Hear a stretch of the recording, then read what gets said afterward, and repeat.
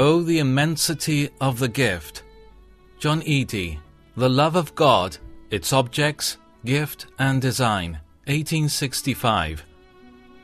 For God so loved the world that he gave his one and only Son, John 3:16. For surely it is not angels he helps, Hebrews 2:16. God did not spare angels when they sinned, but sent them to hell, putting them into gloomy dungeons to be held for judgment, 2 Peter 2:4. If God loved this world of fallen men, and not the world of fallen angels, then his love must be sovereign in its essence. For man was not the only sinful being in his dominions. Beings of higher nature, and having their position in heaven itself, were mysteriously involved in the guilt and doom of apostasy, and expelled from their bright domain. And yet, though they dwelt in heaven, they are not summoned back to it. No pardon is offered to them. No means of redemption are provided for them. No mediator has taken on him the nature of angels in order to make atonement for them. They are left to the endurance of eternal death and damnation, ever sinning, ever suffering, while pardon and restoration have been proclaimed to the human family, our weak and erring race, so nearly allied to the ground on which they tread, so proud in their debility, and so impious in their thraldom.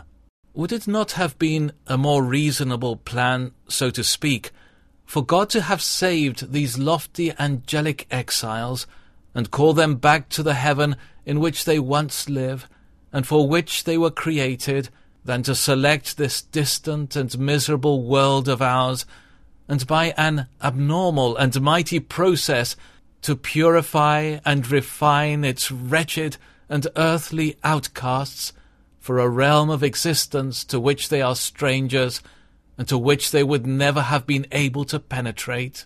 The reasons inducing the infinite wisdom to make this sovereign choice to redeem man, and not the fallen angels, we may neither search nor discover.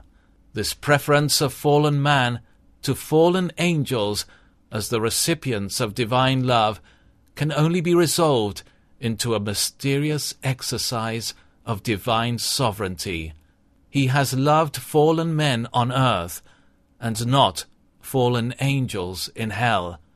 Both might have been punished with eternal penalty, and neither the one nor the other could have complained of the justice of its doom. On the other hand, both might have been forgiven and redeemed, and both would have equally felt its salvation due to Jehovah's tender pity. Nay, though fallen angels in hell had been redeemed, and all the fallen men on earth had been left in their sin, though only the demons, the first transgressors, had been saved, and brought again to the solemn presence before which they once bowed, the bright myriads with which they once mixed, and the hallelujahs which they once choired, while this sinful world of ours was left to pine and groan hopeless and helpless. One shudders to contemplate this dreadful alternative.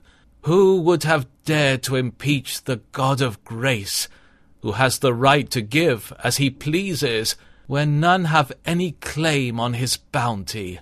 But, O let his name be extolled, earth has not been passed over. It has been selected in his sovereign regard. God so loved the world.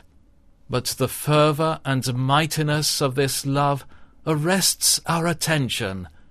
God so loved the world, loved it with such ardour and indescribable generosity, loved it so that he gave his only begotten Son. Oh, the immensity of the gift! A divine gift from a divine giver. The grandeur of his love may be seen in its results.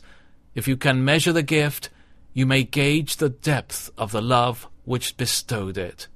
Thus have we considered the amazing fact that God has loved this guilty, rebellious and insignificant world, and selected it to be the object of his tender mercy, nay, that he has so loved it as to make provision for its deliverance in the gift of his Son, that bright and matchless display of his loving kindness.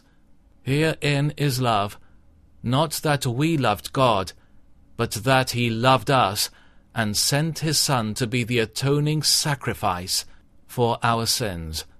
1 John 4:10.